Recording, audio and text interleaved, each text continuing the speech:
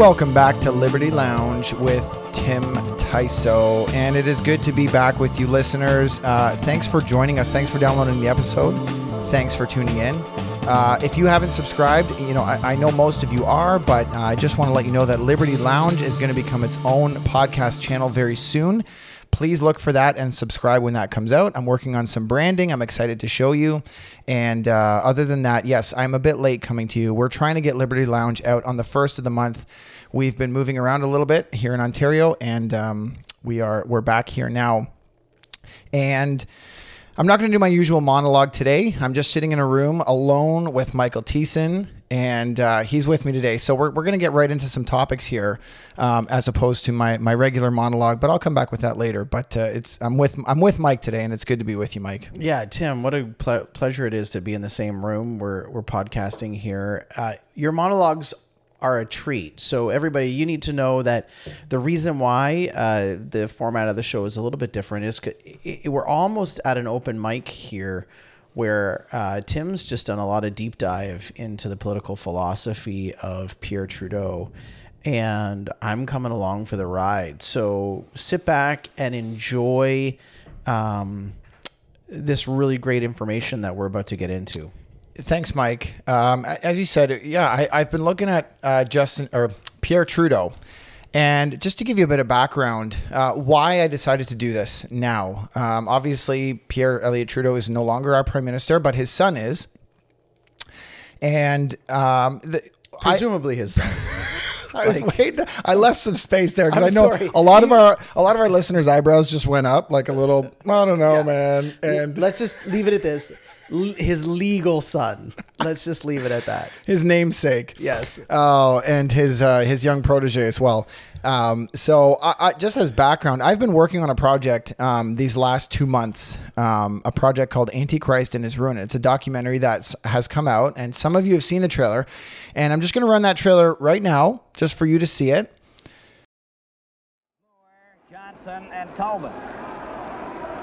Trinity Bible Chapel, 3 minutes and 30 seconds. in partnership with JKB Productions. Antichrist must be destroyed because he hath set himself against the Son of God. John Bunyan, 1628 through 1688. And Bauer covered up. Then Brewer takes Henri Richard over to the net. And Henri Richard didn't like that.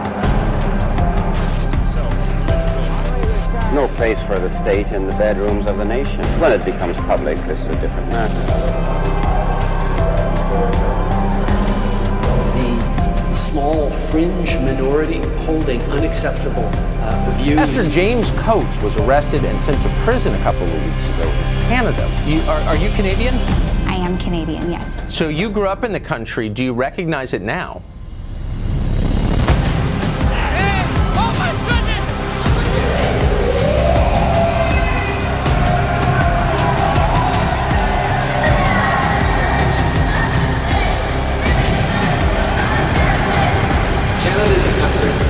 Built by immigration. Anti-gay sentiment is nothing new. Would you like to say hate crime? No, I don't. This is definitely not the nation that I grew up in.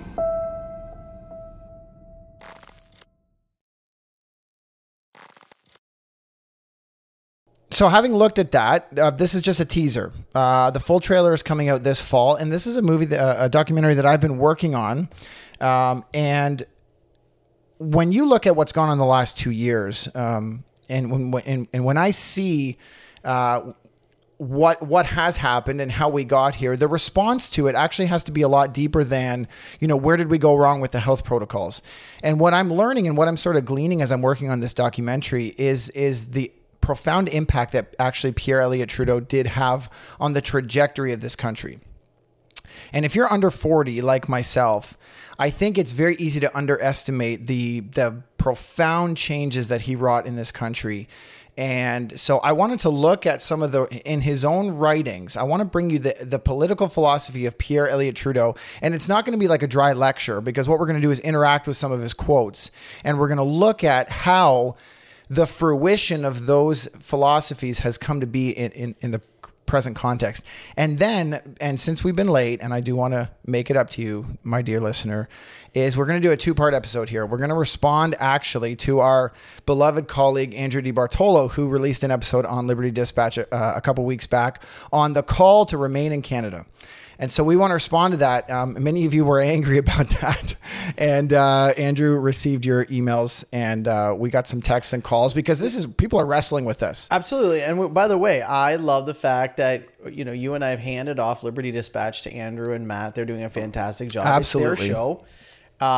They get to say what they want, and they get to make the calls that they want. And I love that Andrew is calling people to stay in Canada. That being said, we're going to respond and have a little bit of fun with it anyways. So that's right. DBart's definitely going to beg to come back on another, like in the middle of another lounge. Yeah. DiBartolo will literally go completely rogue in whatever subject matter you've created. That's right. And he will bring up the fact that we responded to him when he wasn't in the room. That's right. Going to That's be true. a gem. Very unfair. That'll be fun. So this will create a lot of great content. He shot the first 5, like he went across the bow, and so we're kind of putting a little bit of a missile into the side of the boat, and then he's going to go nuclear on the third one. So yeah, they say controversy is great for ratings. So but honestly, we think that these two topics they dovetail so well when you look at the political philosophy of the last 50 years and what has happened in Canada, which is an undeniable shift in our cultural trajectory and the quality and fabric of our culture. And then the fact that it's causing a bit of an exodus from this country. And so we're going to talk about that in our second episode, which will come out in a couple days. But I want to dive into Pierre Elliott Trudeau. I picked up this book actually on my dad's bookshelf. It's called The Essential Trudeau, edited by Ron Graham. And I thought it was kind of a commentary, but it's not. Ron Graham says, "My role as editor was to go through Trudeau's writings and speeches, extract the essence from them, and order them according to theme, logic, and number. In almost every case, they have been left as they appeared in the original or in the authorized translation. Of course, many of that was in French. But just as Trudeau has been given the rarest of things, a second chance as a politician, so he was given a chance as a writer." And so what I've done is gone through some of the themes of his political writings, and we just want to respond to them. We want to share them with you, and we want to respond to them and kind of show where they fit in with today's culture and how they have taken root. So I want to look at his premises.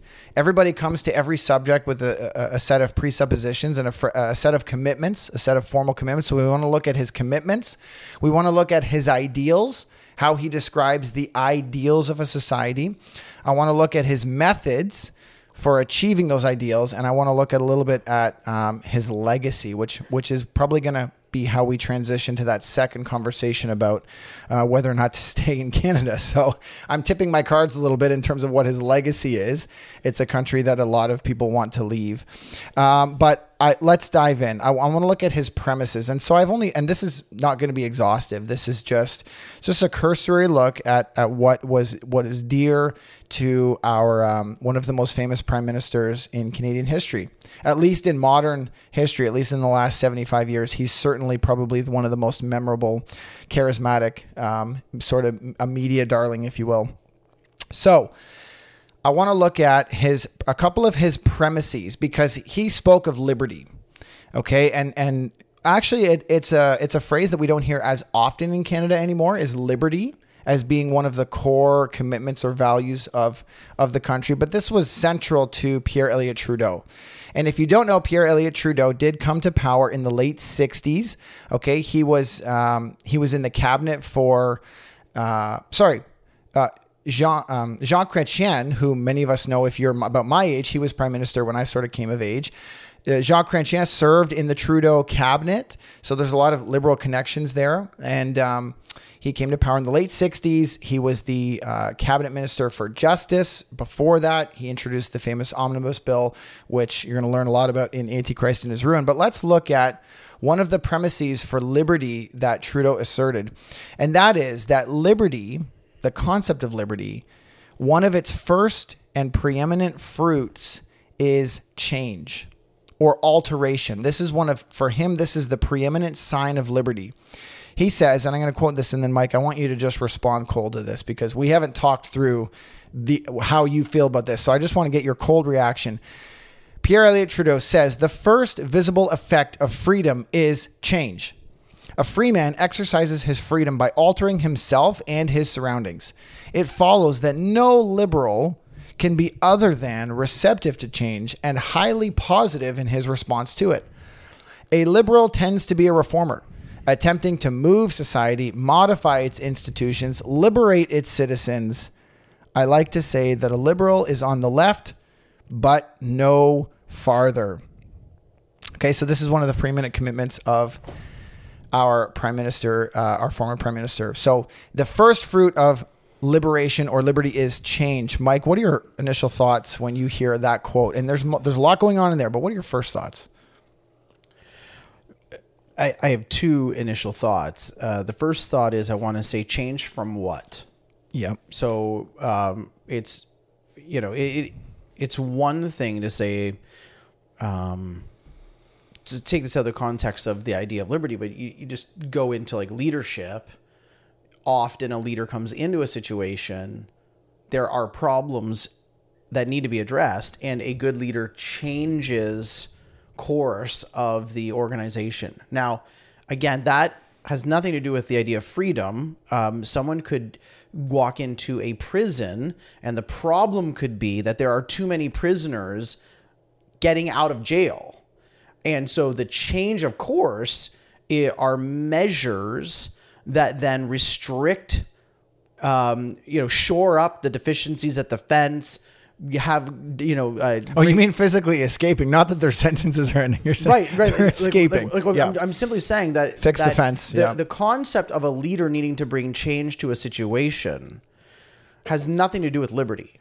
It has to do with leadership, and right. So you've got a confusion of categories, which leads me to my second thought, and it's like, well, that's where Justin gets this from, where he's speaking a lot about nothing. So no liberal can be other than positive in his response to change. I think that's a very telling. Like, and again, that's just incorrect. If the change that is occurring in culture is authoritarianism, right, then that has nothing to do with liberty. So let me just finish with the metaphor of the prison, right? So he's saying it's one thing, but it's really another thing. So liberty, if he were to say this, liberty has to do, like, freedom is change from oppression, or is change from I don't even know, corruption. Thank you. Change from corruption. Change from deficiency. Again, I think it's just a confusion of categories. I'm just going to go back and say, if he was talking about leadership, I could agree. If he said the visible effect of leadership is change. Okay. Okay. A leader exercises leadership by altering himself and his surroundings. It follows that no leader can be other than receptive to change and highly positive in his response to it. Like, he's just used the word freedom in change of leadership, which is exactly the problem, because what he's saying is freedom is actually meaningless. Right. All the liberal is concerned about is bringing about change through leadership. Right. Sorry. Right. Freedom right. is meaningless. The liberal is concerned with change, whether or not it has anything to do with freedom. That's what he's actually saying there. That's something I hadn't thought of at all, Mike. And I really meditated on these and thought, where is this coming from, and sort of what could be the repercussions of it? I hadn't thought of that, and I appreciate you bringing that out. What I noticed primarily about it is that change is the difference over time. It is a change in and of itself is a neutral concept. I mean, a tree grows, and that is change. And the way you would describe the change in terms of whether it's positive or negative is the fruit of the change. So you would say if an acorn goes into the ground and it changes into an oak tree and then provides shade and shelter and beauty, you would say it's a positive change. when a bolt of lightning strikes the oak tree and it shatters into a million pieces and causes a forest fire, well, you wouldn't say, well, that too is positive change, unless your metric is, I just don't want the oak tree to be there anymore. I just want change for the sake of change. This type of articulation of freedom is highly suspect because it is not connected with any metric that is morally grounded. So change for the sake of change. I mean, if I take this beautiful book that's sitting here, this beautifully bound Bible or one of these hardcover books, and it's sitting nicely on a coffee table, and I throw it hard across the room and it hits the wall and bends the pages and shatters the binding, that's change. But what is the moral grounding of the metric by which I evaluate whether or not the change was positive? And this is where Elliott Trudeau is totally unhinged from any type of what we would call a ground principle, a commitment to something that is a bigger vision than has it changed. So you take your thought and my thought and mesh them together, and what you're dealing with, okay, whether or not he's got his categories mixed up here or he's just actually speaking gobbledygook because he doesn't know what freedom is. Change and leadership are structure. Mm-hmm. Where are they going? Right. What's the direction? What's the direction? Yes. And so the direction of change and leadership, from what he's saying there, could be and have nothing to do with freedom, or they might have to do with freedom. But it certainly is not freedom. The visible effect of freedom is change. That is not a true statement. The visible effect of freedom is people living free lives constrained only by the rule of law. And people are free to open up their businesses, to own property. Yes. So this is exactly where I was going, so he says the visible effect of freedom is that a man changes himself and his surroundings. Is freedom then, in the eyes of a true liberal, not also the freedom to conserve what he has?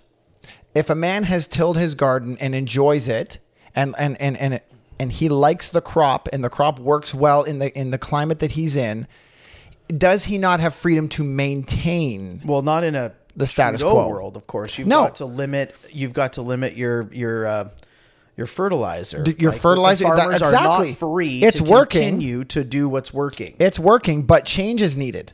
Because you're not a progressive politician unless you are changing something. And let's look at fertilizer laws. Let's add some fertilizer laws here. And you look at the size of the public sector has grown just hundreds of percents since COVID began.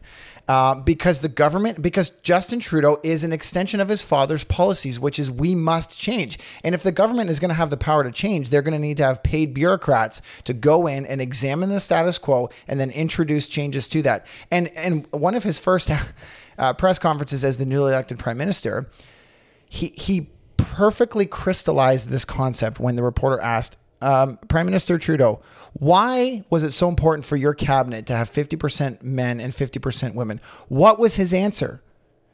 It's 2015. In other words, it was time to change something. Who knows if it's positive, negative, or indifferent? It doesn't matter. Who cares about the qualities of those individuals as long as that quote is made? Because he's being consistent with his father's philosophy, which is there is no metric other than is it different from before, which is why progressive policies actually travel so quickly. Because if you're seen to be holding on to a system that works, then you might be considered conservative. Well, if you happen to have read this book, whether or not you understood or misunderstood this paragraph, you'd be walking around going, we can't conserve. We have to change. Because otherwise, how will I know if I'm a liberal? Freedom is change. Yep. According to this philosophy. And I want to say one more thing about this quote, and I'm going to give you just ability to respond to that. He says, a liberal tends to be a reformer, and listen to this, attempting to, quote, move society, modify its institutions, and liberate its citizens. So the work of progressive politics then is to discover areas of restraint and liberate them, which is interesting because the conservative view of government is that man needs to be only restrained by the law of righteousness and justice, the God's law, and that all else is permissible. So the ability to start a business, cultivate a field, exchange, property for a profit, the need for liberty, to be liberated from the past, has become a pariah, has become a cancer that is actually out of control in our society because we're trying to liberate ourselves from liberty itself. The men and women, well, mostly men, to be honest, who founded and constructed this country and made its commitments to a Judeo-Christian ethic of liberty, we are trying to, quote, liberate ourselves from them and move into this new order that actually involves the heavy control and directional vision of the government, which was never part of the vision of the West, to be underneath the hand and vision of the government. But the liberal tends to be somebody who modifies and liberates its people. Again, if we were just talking about a leader reformer, this statement's true. There's no, like, you and I attempt to move society every day. We attempt to modify its institutions. We attempt to liberate its citizens. Anybody who has an opinion about anything and who is attempting to give it leadership modifies these things. The question it comes back to, again, towards what?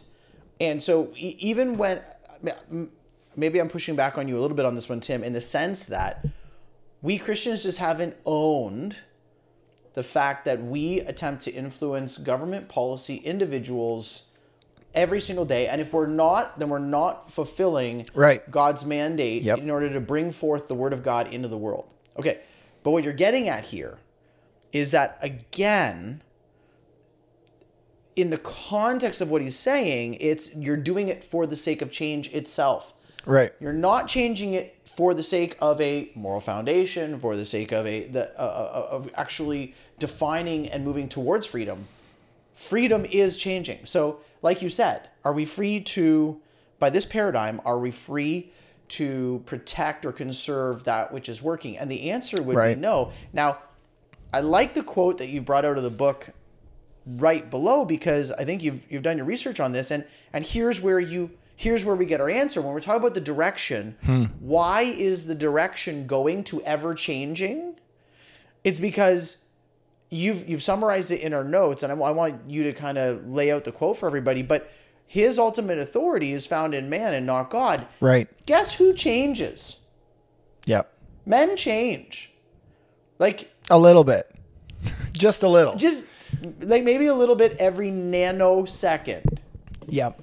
So who's unchanging? Yep. God is unchanging. Right. So this is where we want to bring our audience along, and we're going to try to shoot this through this because there's a lot to tackle here, and there's a full picture here that we want to bring. So ultimate authority, this is his second premise. I'm only bringing you two right now. There's many others, but there's only two that I want to bring you today.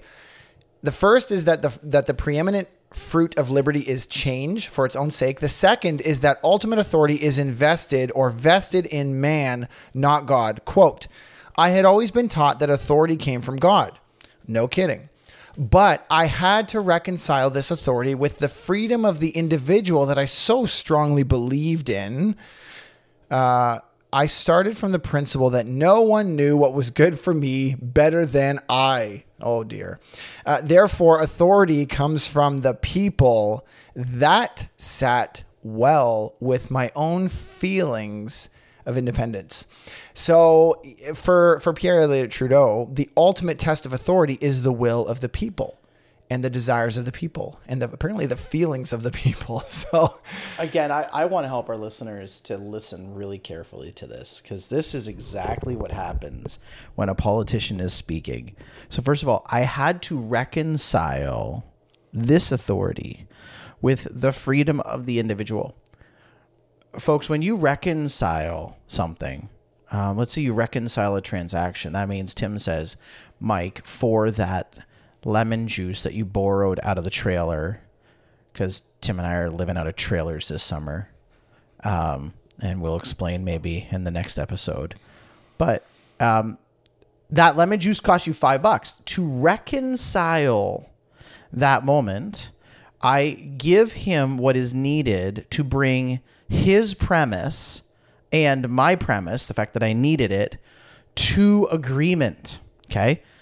But what Mr. Trudeau meant to say was, I had to cancel this authority with the freedom of the individual that I so strongly believed in. He didn't reconcile anything. He ignored God's authority, right, in order to replace it. Right. There's no reconciliation. No, one squashed the other ideologically. Absolutely. And one eliminated the other. Right. This is, again, why liberals have such a very hard time understanding what truth and reconciliation really is. Because they have no concept. Reconciliation in their minds is having one person have their way while everybody else just puts up with it, rather than a true historical, logical understanding of reconciliation. So just listen hard. But going to the next point, Tim, I just want to read a few scriptures for everybody. Okay? Psalm 14. The fool says in his heart, there is no God.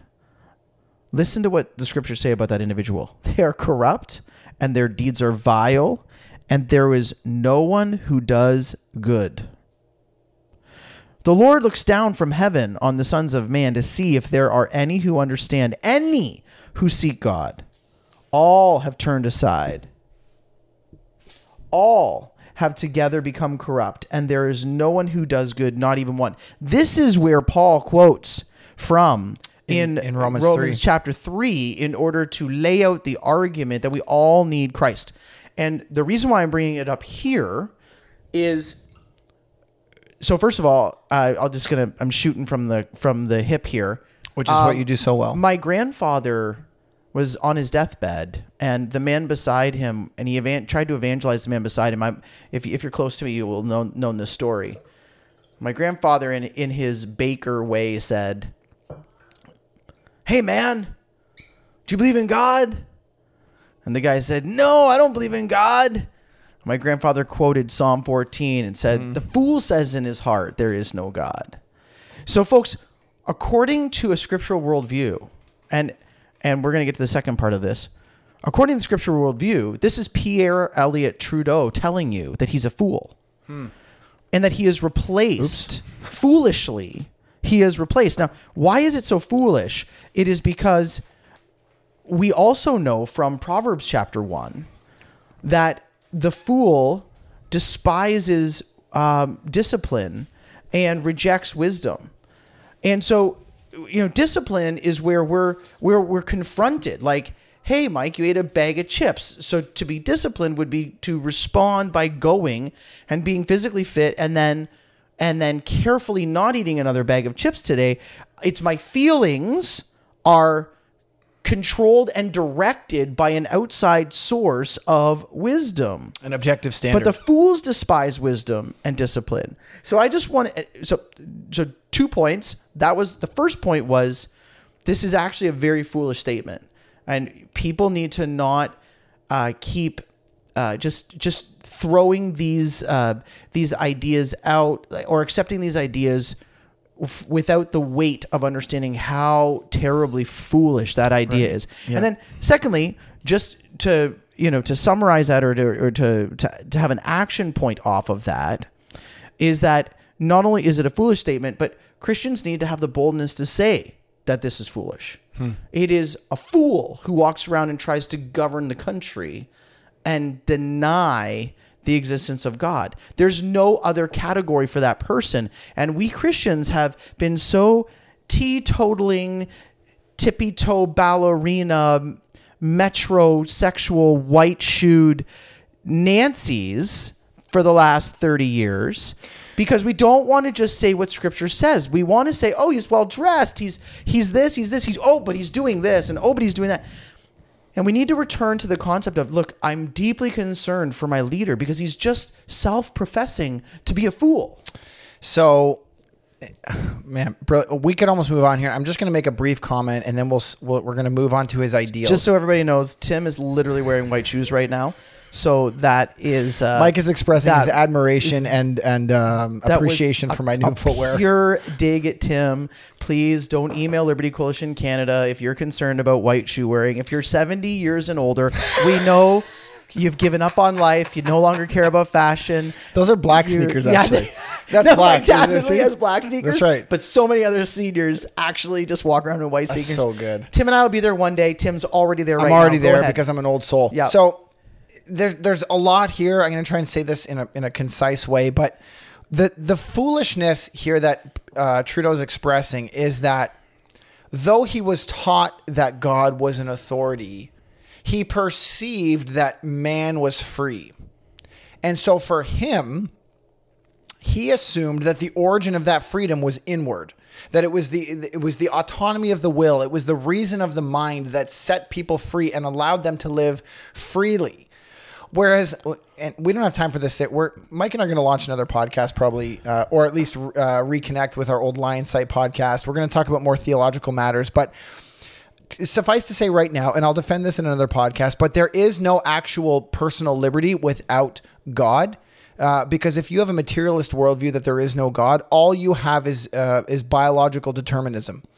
All right, so that there is only one direction, everything can go. It's predestination in the organic sense. So there actually is no freedom or cognition in any way that is independent of biology, apart from God, who gives a mind which is able to either obey or disobey or rebel against God's law. So just from a philosophical standpoint, it's nonsense to say that these need to be reconciled, because the freedom of the individual actually derives from the existence and authority of God.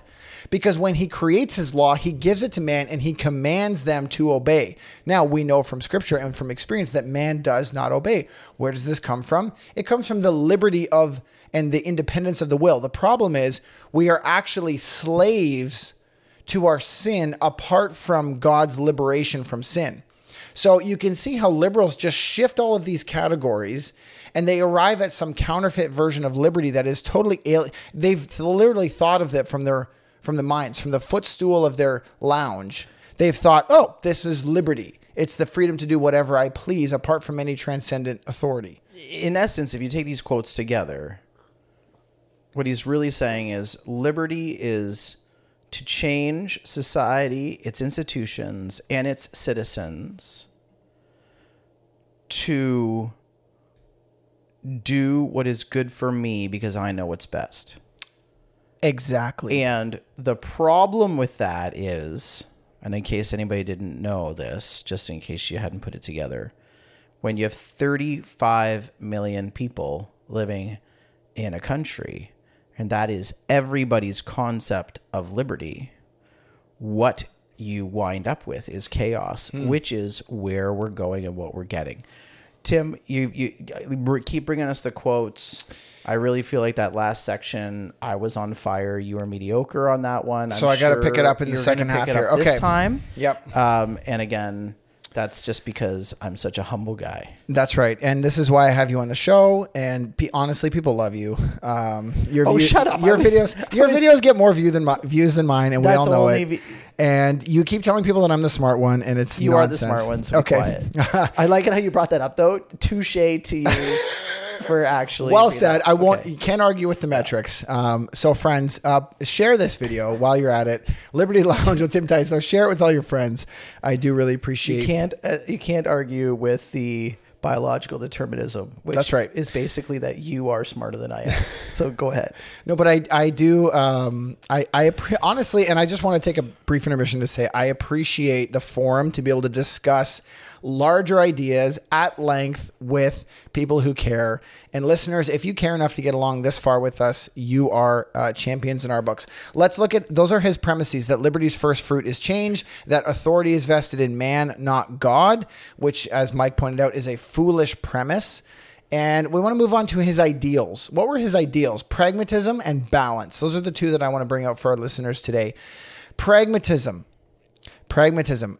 Mike, you correct me if I'm wrong. You can jump in here, but pragmatism is the view that whatever works is best. You probably have a sharper definition than that. Maybe you want to modify that. But pragmatism essentially... Or the ends justify the means. So right. if my perceived end is good enough, then I will... I'm justified. I will adapt the means by which I bring that about. Perfect. My ethical standards will fluctuate based upon me getting to a better end. So this is where Trudeau actually takes his philosophy into a more dangerous, I would say, and more threatening realm. He says basically that an idea is only valuable insofar as it combats, quote, tyranny. So listen to this. The best ideologies, having arisen at specific times to combat given abuses, become the worst if they survive the needs which gave them birth. When a reform starts to be universally popular, it is more than likely that it has already become reactionary, and free men must then oppose it. If you need to hear that again, just rewind and say it again. I'm not going to read it again, but essentially this ties back with his idea that change is the ultimate fruit of liberty. In other words, so if an idea persists long enough to outlast whatever gave rise to its birth, then it must therefore also be toppled by free men. Mike, walk me through your reaction to that. I saw your face just absolutely contort there as I finished that quote. Yeah, so everybody, because we're in the same room, we decided not to video today, and it's again our trailer park lives right now. So I did react to that statement. Here's what I honestly thought. I again, every paragraph has elements of truth in it, right? So like I thought of unions, to be honest with you, when I read this. Like, yeah. But again, it's a conflict of categories. The best ideologies, right? Like it's a conflict of categories. Right. If he had said the best organizations or the best policies, having arisen at specific times to combat given abuses, become the worst if they survive the needs which gave them birth. Like, yes, it's very normal for a government to grow far beyond its original uses. Because governments, that's what they do. They get bigger and more abusive and more, which again, but because he's confused his categories again, he's talking about changing away from ideologies, which in essence, if you're putting this within a historical context and the sexual revolution, I would suggest that probably without even reading very much more, the ideology that he has in the background of his mind would be Christianity. So here he is critiquing ideologies and saying they need to change, when again it's more a different category. And then again, this last sentence, when a reform starts to be universally popular, is more than likely it's already become reactionary. When he's already admitted that he has no metric. And then so rather other than change. Well, so yeah, right. So the free man opposes something that's popular, right? Okay. Well, I kind of wish his son had felt that way when it came to the last 2 years of like globalist oppression.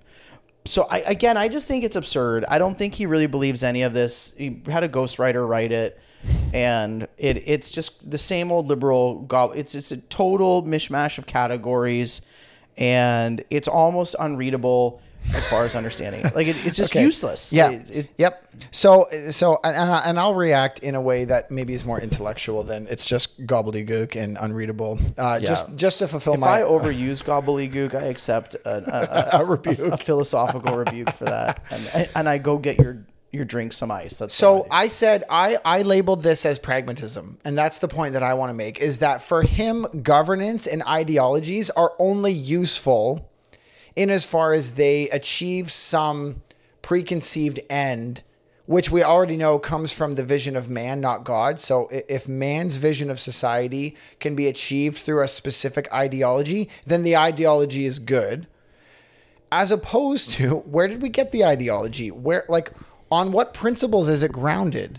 And has it been tested in history? Has this ideology persisted through time? There is just none of that is of concern to Pierre Elliott Trudeau. His concern is, has an idea been around long enough to become established and popular? And if it has, then it must be toppled. So I don't even think that falls in the category of pragmatism. That falls in the category of absurdity.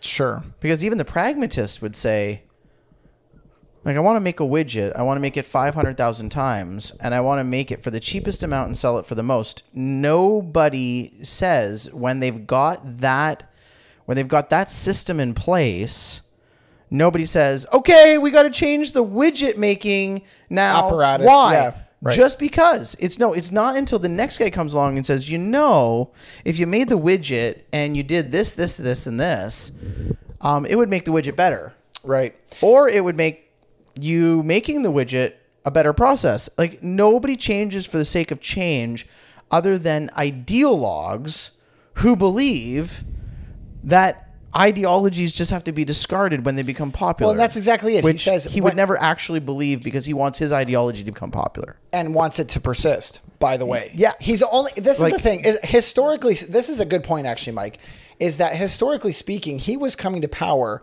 at a time when there was in the words of Jacob Reaume, a bicultural Christian consensus. So when he talks about ideals becoming universally popular, he's only speaking about Christian ideals. And he's saying, I am the leader who is going to reform, liberalize, and modernize. And thus, as a true liberal, I'm going to overthrow the old ideas and I'm going to usher in a new. So this is the thing. When his ideals become popular, would he acknowledge that free men must oppose his vision of liberty? I don't think so. And this is what, again, this fake view of liberty, which is, if it has become universally popular, free men must then oppose it. That's literally the quote. Free men must oppose it. Huh? How about free men must think freely and decide whether or not something is of good and virtuous application to a society, or whether or not it is destructive and prohibitive and inhibiting to true human flourishing and productivity. But of course, he has no true vision of liberty. He has a vision of progress.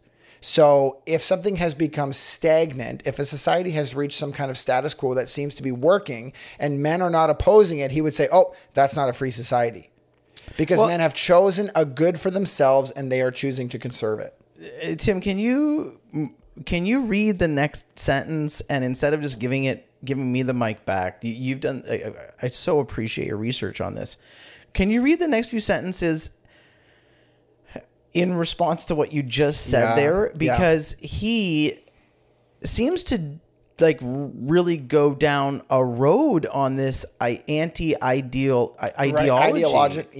His anti-ideological commitment. Yes. So, okay. And this stems out of his vision of the so-called free mind. And you'll see why he hates a truly free mind. He believes in restraints, but only deriving from his own intellect. And so his other ideal is so-called balance. It's this vague, nebulous vision of so-called balance. Yeah, by the way, George Lucas was about to write Star Wars and everybody was smoking whatever, and he just used the word balance. Just balance. Just feng shui. Which, by the way, has become an ideological commitment of most of Christianity in Canada. Yeah. Just balance. Yeah. As long as visions are balanced, it's just, I'm neither right nor left. How many articles have we seen? I'm neither right nor left. I'm too conservative for liberals and I'm too liberal for conservatives. It's a great point, and I just want people to slow down and listen to you on that, because that's it. I just want people to, don't miss what Tim just said there, folks. Buddhism, I was making a joke. Tim jumped on it. Buddhism, New Age, Spiritism has truly crept into the church in a very dangerous way. Go ahead. So balance is this ideal that he asserted. Quote, ideological systems are the true enemies of freedom. So there are so many analogs to show the error in that, but let me finish the quote. Ideological systems are the true enemies of freedom. Accepted opinions are not only inhibiting to the mind, they contain the very source of error. He doesn't really elaborate on that, but of course he doesn't. It makes no sense. Political freedom finds its essential strength in a sense of, here it is, balance and proportion. Balance and proportion. For him, political freedom is in striking a balance. So can I just say, and I'm going to steal from you because this is something that you would say. So you would say, okay, so we need to find an essential balance between murder and non-murder. Let's just strike a balance somewhere between, between those two extremes. Let's strike a balance between being a crackhead and being drug-free. I don't want to be extreme here because political freedom is in balance. We don't want to be extremely drug-free. We don't want to be extremely murder-free. We need to find a balance here. So that's the absurd logical conclusion. But of course, he would be speaking in more nebulous terms. Mike, what's your reaction to that? Well, so first of all, let's stay in the category of ideological systems. So yes, you're right to go, okay, in any application, this extreme would be nonsense. The balance between being pro-murder and anti-murder, I want to be somewhere in the middle. But that is exactly what he's saying. He's saying it in the world of ideology. So this is what has led to secular pluralism, where the liberal should not be owned or controlled by one ideological system. The idea is to take all of the ideological systems. So Christianity, Islam, secularism, Buddhism, Hinduism, all of the ideological systems of the citizenry. And the true liberal moderates all of those people by producing balance and proportion. So this is like the age-old, our listeners are familiar with this now. It's a point that you have to walk around. You should be singing a song. It should be like, hey, there's no neutrality. Nobody comes to any conversation neutrally. When someone says balance and proportion, what they mean is their definitions of balance and proportion. And we've been utterly duped by this lie that this is, again, everybody has to remember, like, this is where we're going. This is when you hear of Tim and I talk about elites, when you hear Tim and I talk about philosophical elites, it's because a philosophical elite like Trudeau sits back and says, Tim, you're the Christian. Your ideological system is a true enemy of freedom. Imad, your Islam is an ideological true enemy. Your ideological system is a true enemy to freedom. Hardcore Marxist, your political system is a true enemy of freedom. The liberal elite, will sit in judgment of all of your worldviews. Right. And I will bring balance and proportion. Yes. But then the dumb reporter... Outside of any ideological commitment. Right, because I've believed what the Western Enlightenment, and again, what most Christians are duped by. This is why we had very little Christian response in the last 2 years. Honestly, we're all being confronted with it. I say this with all the love. Tim and I are, we did devotions before we did this because we don't want to always be, we don't want to move into the hatred of our brother even when we're confronting our brothers and sisters. But he's saying, I neutrally will bring balance and proportion. I will judge it to all of these systems, and everybody's been duped in it. And it takes the dumb reporter, which, by the way, there are none. They're all paid off. So it takes the reporter to put up his hand and go, okay, that's great. I kind of want balance and proportion too. Where do you get your idea of balance and proportion? So that's the whole idea here, is that his vision, and because, again, a true liberal, he is saying, is always seeking to liberalize its citizens. So when he says balance and proportion, you have to think in the context of the fact that he is saying, I am liberalizing you from, quote, extremism. Now, just a hat tip here to our conservative friends who have been called alt-right, far-right extremists in these last 2 years because all you insisted on was your freedom to go to church. All you insisted on was, I don't want to take a vaccine to keep my job. All you insisted on was continuing to live the way we have for the last 65 years in this country. Why do you say 65? I don't know, 150. Post-war. No, you're right. You're right. Post-war. You were right on we've been living in a heyday that we have not had to think about these things as in depth because we've come out of a Second World War, which was a narrative about evil against good. Right. We've all assumed we agreed on common what consensus. The word good is. Yes. So to finish very that thought, very well thought. So I knew you had a reason for it. For you alt-righters who have become for you alt-right and extreme right, and I've been called it, and I've tweeted saying you are it. I am it. Your extremism is in violation to this very principle of balance and proportion, because we've heard our leaders say, yes, of course we respect the charter, but we have to balance that and with the needs of the community or with public health. In other words, our absolute commitments are not absolute if they are found in some form of extreme expression.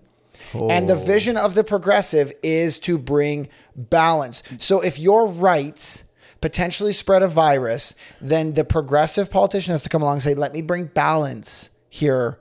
In other words, you cannot leave your house. Out of a sense of balance, I'm going to tell you to stay home for the next 3 weeks.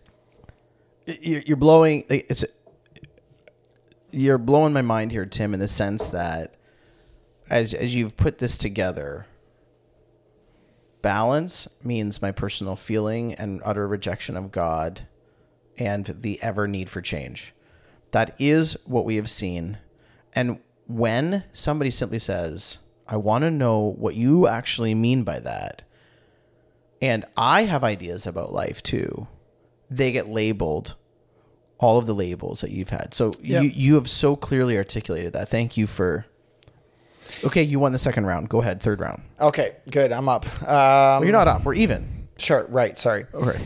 So I love it how you actually I'm keeping my own score. I'm keeping my own score here, Mike. You've always been keeping your own personal score, realization. This is his third ideal, and then we're going to move on to methods. And this is a long podcast, but we really appreciate you staying with us. And this is going to transition well to should you leave Canada in our next episode. Okay, so we want you to stick around for that. Personal realization, and this is all building the foundation of how we're going to respond to Andrew DiBartolo, who we deeply respect and love, by the way, if you're listening, Andrew. Personal realization is one of the third ideals that I want to bring to your attention. Pierre Elliott Trudeau says, quote, the purpose of living in society is that every person may fulfill himself or herself as far as possible. A system that encourages such fulfillment in every human being. So this is, again, his ideals. This is what society exists for. It's for everybody to find their personal fulfillment. And I'm going to set you up here, Mike, because I know where you're going with this. That he imagined personal fulfillment existing in some rational and partially Christian consensus, where personal realization didn't become, I identify as a cat. I don't think he envisioned that when he said personal fulfillment is the ultimate goal and good of society. Mike. This is where he's right, except for what you just said. Again, he doesn't define the word fulfillment. So this is where the rule of law comes in, folks. Fulfillment this is where the fundamental freedoms come in. So if he had have said the purpose of living in a society is that every person may fulfill him or herself according to the fundamental freedoms and restrained by common law, then he could finish by saying a system that encouraged such fulfillment is in every way human being. But you're absolutely right that what he means by fulfillment is more of the psychobabble coming out of the romanticism, coming out of the I feel, therefore I am, right? We have Descartes who says, I think, therefore I am. And then we have the other romantic philosophers who really bring about this idea that, you know, Jean-Jacques Rousseau, who comes out and says, I feel, therefore I am. He didn't say that, but you can summarize a lot of his work in that. He, I think, is actually saying whatever you feel be fulfilled. Yep. I don't think he could have imagined the absurdity to which human beings would take that within the lifespan of his own son becoming the prime minister of this country. And you look at the foundation he laid by saying all authority is vested in man, not God. Bless you. Sorry, brother. I have COVID, and it's too bad that we're not self-isolating. I think we are now. I wish I had my 9th booster. He laid the foundation by saying authority is vested in man, not God. So when you look at the transgender movement, and I'll just say this as sort of an exemplar of the problem with this philosophy, is that man has become the authority. So when God creates your body with a certain set of biological, irreducible realities, man has the authority to override that. And as long as you can pay a doctor enough with a scalpel, you can mutilate yourself to look like and to impersonate the opposite gender if you like. And here's, so this is the logical fruition of where his philosophy takes you, but he didn't imagine that society would ever transgress those boundaries. He thought, well, people generally understand the moral values of, man and woman and life and liberty and death and all those things. But he, and I'm going to bring in this other quote to kind of bring this to fruition. He says, the only good action of real moral value is a voluntary action chosen by the enlightened thinking of the person who performs it. So for him, morality derives from autonomy. And particularly, I want you to jump in on this, Tim. I want you to keep going with your thought. I'm interrupting, but I want you to continue in your thought. Sure. It also derives from an enlightened thinker. So what does he mean by enlightened thinking? A liberated thinking. So exactly. An enlightened thinker is one who has an enlightened thinker is a liberal.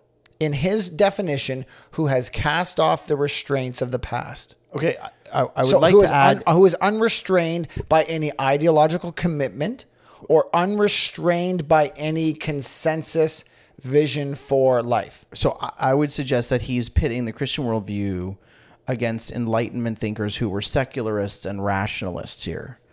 So I would think that it would be both the progressive mind, as you've just mentioned, but even Trudeau here is expecting a mind that can reason. Right. Not just a mind that can capitulate stupidity, but a mind that actually reasons. So again, folks, you got to remember, he's embedding his authority in feelings, then he's embedding his authority in reasonable thinking. And that's where it gets confusing, because those two things are often at odds. Just so everybody knows, the word exemplar means a person or thing serving as a typical example or appropriate model. Just so you know, Tim used a big word, exemplar.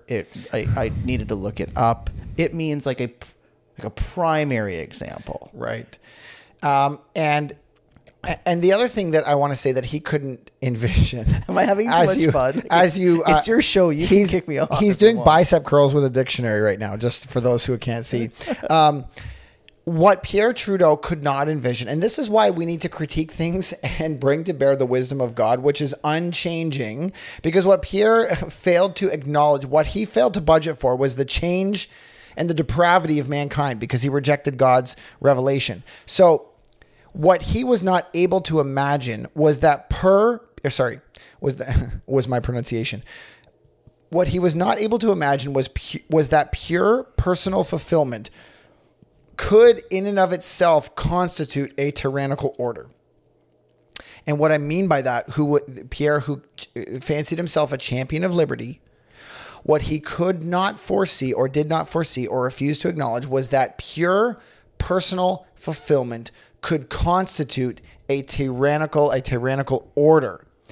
And what I mean by that is when the very ideals and presence or existence of contrary thinking is allowed to exist in a society, that people could judge that an inhibition to their personal expression. So in other words, if you stand up and say reinventing your gender is a bad idea and it does not constitute reality, though that is covered by protected by free speech, In Pierre Elliott Trudeau's world, pure personal fulfillment must be free from the ideas that contradict it, which is why now we have his son passing hate speech laws and online censorship laws, and C4, which bans the speech that would call people back to gender conformity to biological sex.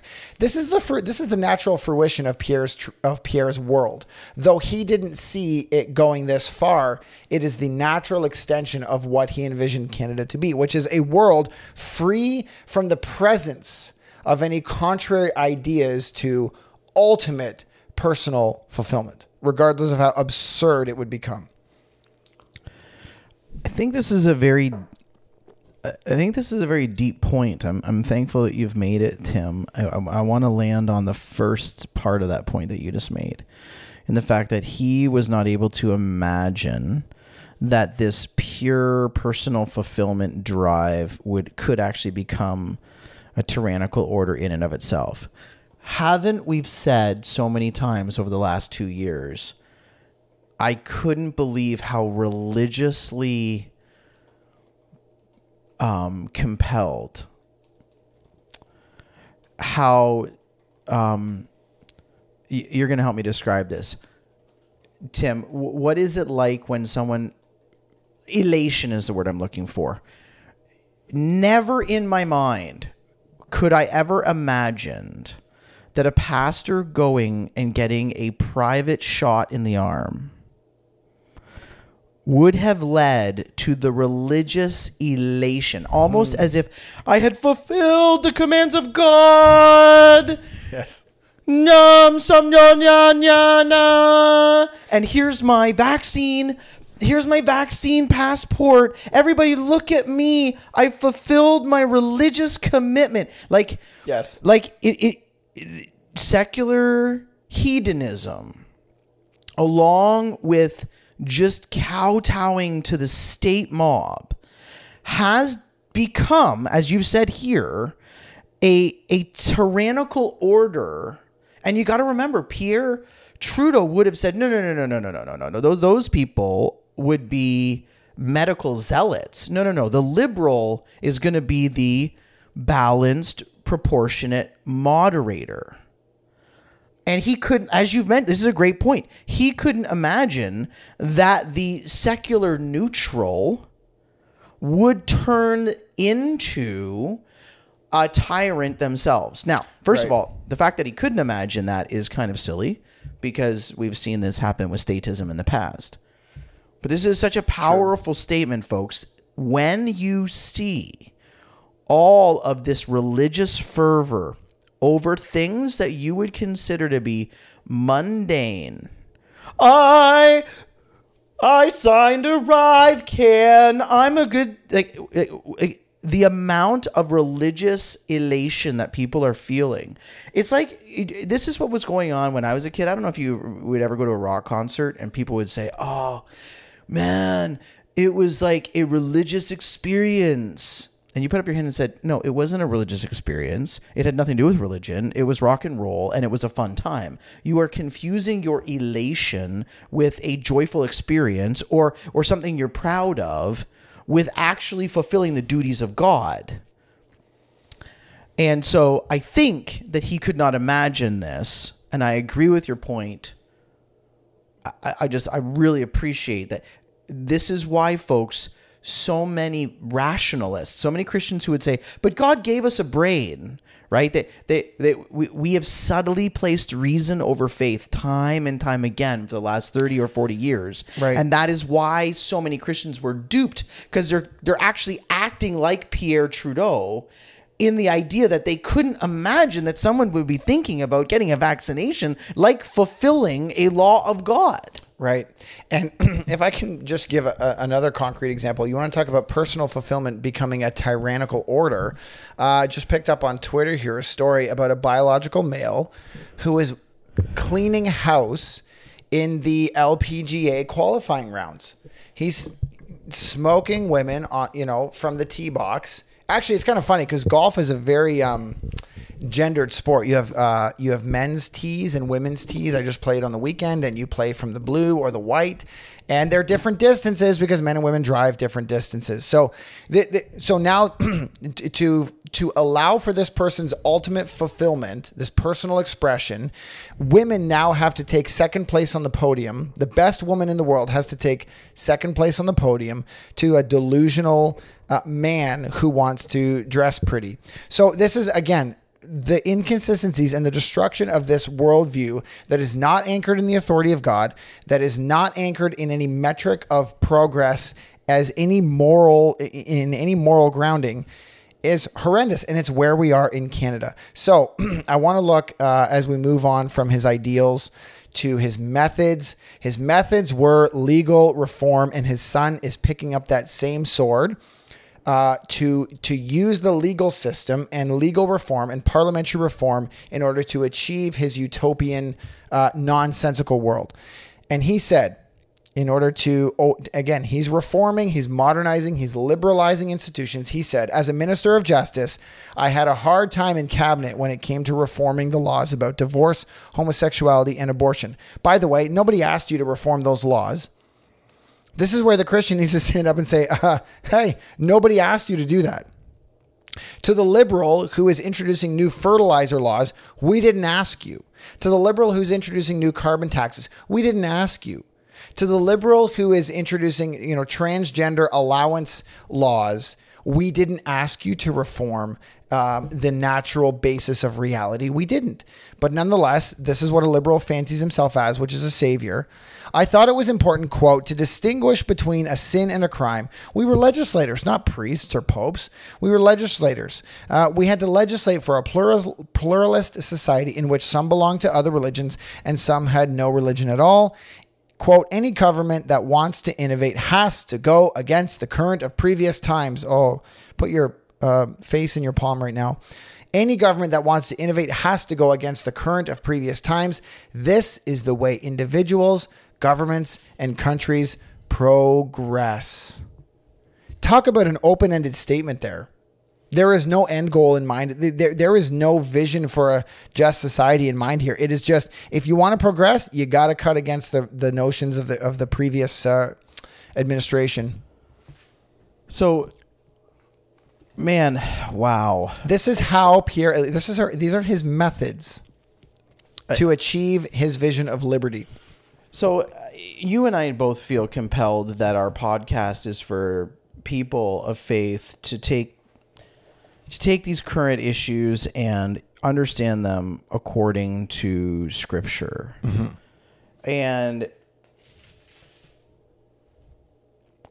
this is one of the major lies that has, again, the church, when someone said, I had a hard time in cabinet when it came to reforming laws about divorce, homosexuality, and abortion, I thought it important to distinguish between sin and crime.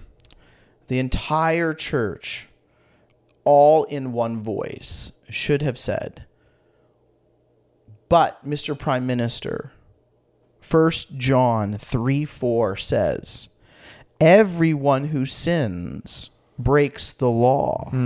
In fact, sin is lawlessness. Yep. Now, so we don't have time in this podcast to go into this. But let me just say that if you're an insider to our podcast, which means you've been following us, you understand a lot of the categories we're talking about, a lot of the things we've talked about, you will know that one of the major battles within the Christian church is the understanding that sin is lawlessness. Mm-hmm. Now, every evangelical is going to put up their hand and go, amen to 1 John 3:4. We get it. Yeah, sin is lawlessness. And you go, okay, but wait a minute. We have prime ministers who want to distinguish between sin and crime and therefore redefine both of the terms. They want to redefine what sin is, and they want to redefine what crime is. When Scripture, both Old and New Testaments, defines sin as some element of lawlessness deserving of some category of punishment. this has been a dividing line. And so, Tim, I am so glad that you brought up legal reform, because we have to tell everybody the Christian answer to this is, Mr. Prime Minister, both to Trudeau Sr. and now Trudeau Jr., a legislature is not a priest or a pope in the fact that you're not teaching the doctrine of the Word of God. You're a legislator. You're supposed to implement the teachings of the Word of God. And one of the ways to implement those things is to understand that all sin is lawlessness. All sin is crime and deserving of some type of societal punishment. Now, again, we see this within the Old Testament, Tim, that not all laws are equal. That's another lie that or all sin is equal. All sin is equal. Yes, yep. People say that all the time. Correct. It's not a true statement. All sin is not equal. There is a vast difference between. There is a value assigned to the one offended, or the level to which one is offended. So lying, bearing false witness in the Old Testament, did not carry the same penalty as sodomy or fornication, or even take different levels of lying. Sure, yeah. Saying if you have a wife who says, "Hey, do you really want to take the kids right now so I can go out grocery shopping?" and you look her in the eye and say, "I would love to take care of the 4 kids so you can go," and there's just a tinge in your heart where, "Oh, I'd like to do it. I want to help my wife out, but I don't kind of love it." Okay. There is a difference between that and you committing fraud, where or we false are walking testimony outside of a grocery store and I yell at you and say, "That guy stole a whole bunch of stuff," Sure. when you didn't actually do it. Yep. The slander against someone's character is another category.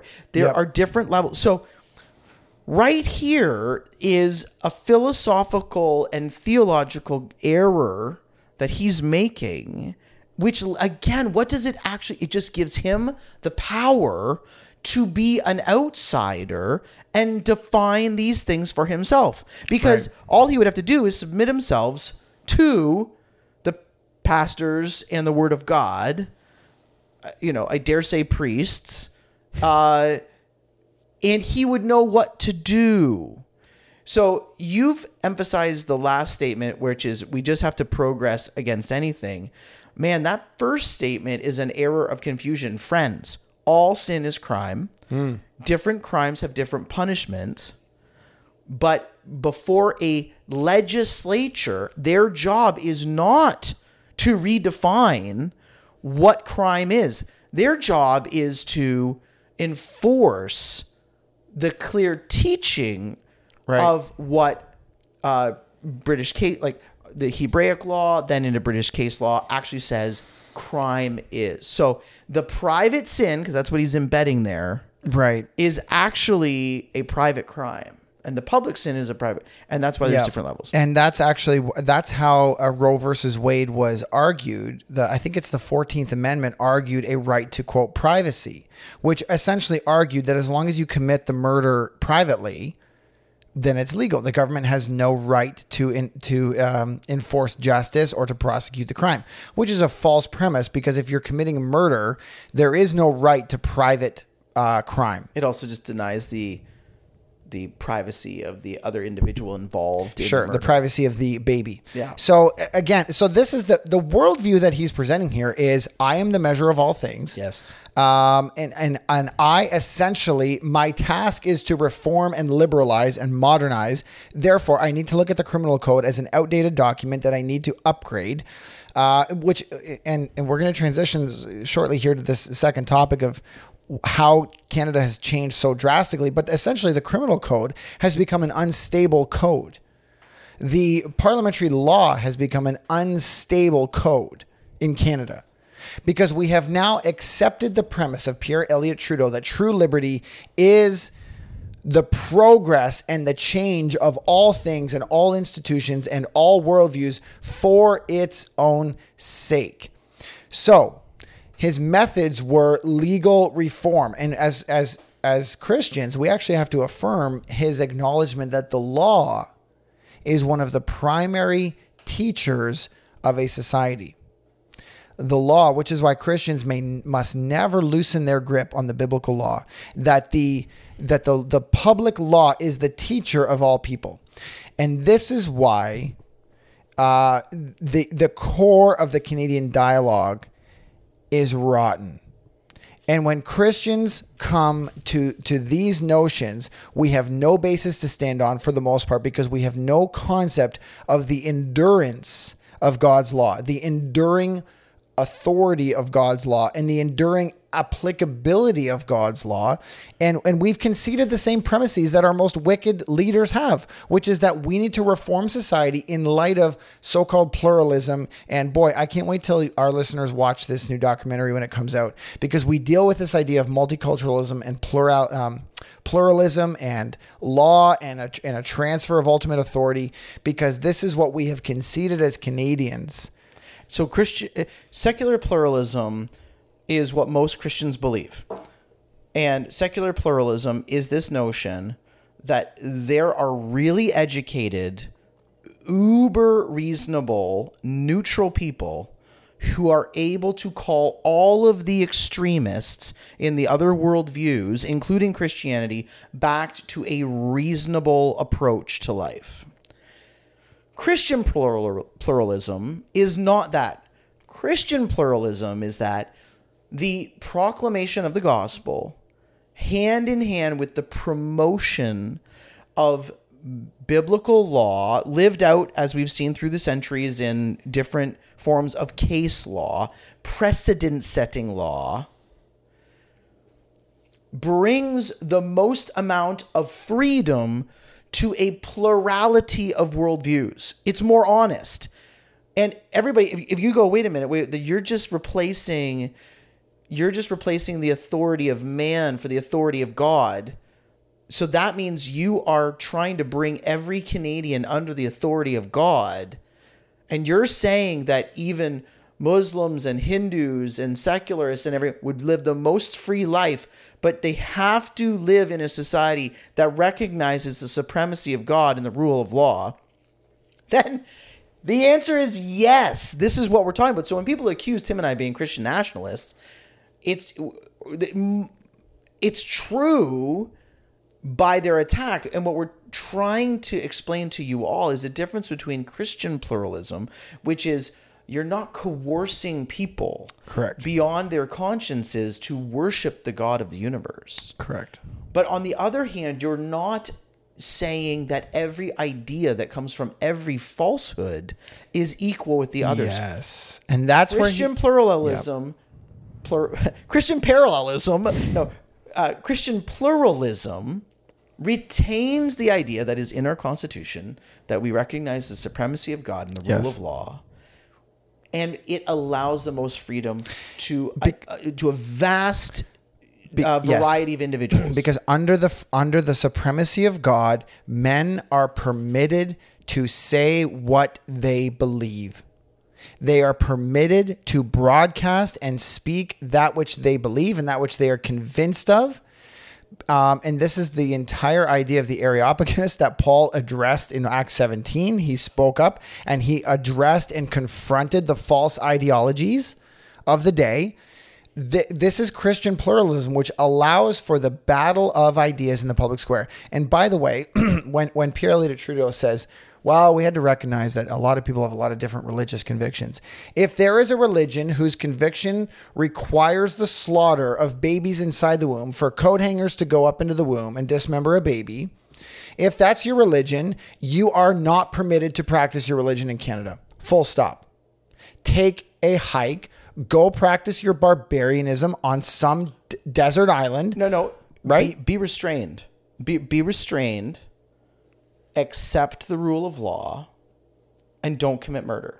Right. So I know you're so being sarcastic, but I just don't want you to but actually tell someone to go commit murder on an island. No, correct. Well, but what I mean by that is your claim to religious liberty does not extend beyond the law as revealed by God. So I think we're gonna wrap it here, Mike, because I want to jump in on that before you wrap it up. Sure, because that's people really, Tim, this is, I don't know whether we have to, cut it back or whatever, but some of these last thoughts that we're having are very helpful for me. Everybody just needs to realize that when Trudeau says, I'm not a priest, Yes. What he's saying is I'm not a priest technically, but I want to be a priest in the public political sphere and create a whole new set of rules. So when you're talking about the framework and where you're talking about even that last point that you were making about the rule of law says this,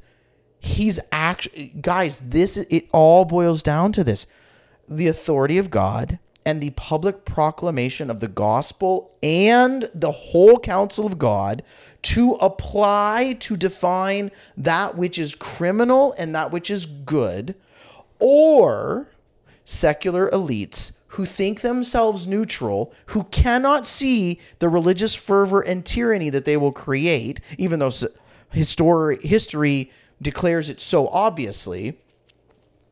That's it. That's your option. Christian, you can't stop doing politics in the name of no one, because then you join Pierre Elliott Trudeau. Think about that. Just call yourselves, instead of saying I'm a Christian, say I'm a Trudidian.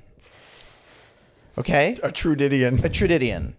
Because you're joining him saying that someone will sit reasonably behind and critique even the Christians.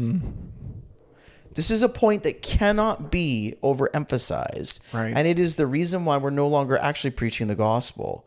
Because we don't have, when people don't understand what a crime is, they don't understand their need of repentance. Again, I bring you to 1 John. 1 John, where we are told specifically, if we claim to be without sin, if we claim to say, I don't ever act as a criminal, we deceive ourselves and the truth is not in us. That's where we're at. And that's exactly where Trudeau wanted to go. I'm not a priest, but I'm going to create my own priesthood politically. That eliminates any conviction of a crime or of a sin. Yeah, I just dropped the mic and you're going to finish off the show because it's your show and Beautiful. I have rambled on too much. No, it's good. For those still with us, thank you. We've been walking here through the political philosophy of Pierre Elliott Trudeau as a touchstone for a cultural revolution in Canada, and what we really believe to be that which set off, temporarily speaking, or earthly speaking, an irreversible sort of cultural change in this country. So that's what we're arguing, is that the views espoused here by this prime minister were inculcated into every prime minister thereafter. No prime minister came in after Pierre Elliott Trudeau and refuted or reversed the political philosophies espoused by him and his cabinet.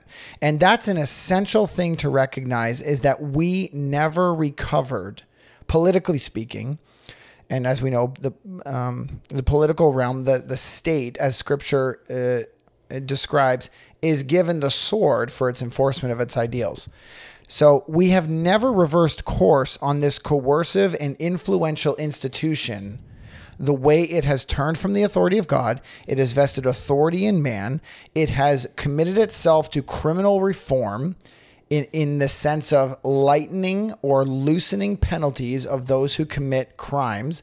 That we know that the Liberals have lessened second offense for violent gun offenders in this nation, while at the same time banning more and more legal gun ownership. So we do see a criminal reform to achieve the ends of their utopian vision and their godless vision, their sort of man-centered authority derived from within. This is the fruit thereof. So now it shouldn't be a surprise when we have premiers standing up and saying, you have no right to visit your grandmother in hospital. You have no right to gather with your church family this Sunday. You have no right to visit your neighbor in the house next door. You have no right to go to work unless you take this treatment or, in these conditions. You have no right, in fact, to even leave this country or re-enter this country, but for these new, so-called reasonable or balanced policies.